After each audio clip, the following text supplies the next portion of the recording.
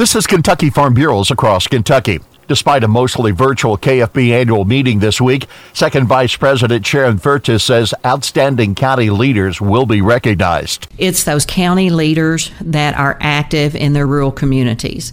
And especially this year, the leaders have had to find really creative ways to take the Farm Bureau name into the community. They have found ways to still get the ag story out. Furtis says the heart of Farm Bureau is at the county level. They represent us well in their local communities. They represent us well when they come to Louisville and participate in activities here. Certainly they represent us well legislatively. We're always very involved in being advocates for ag issues. That's so important to our members, and we know that it's part of our job to be the champion of those folks in rural communities.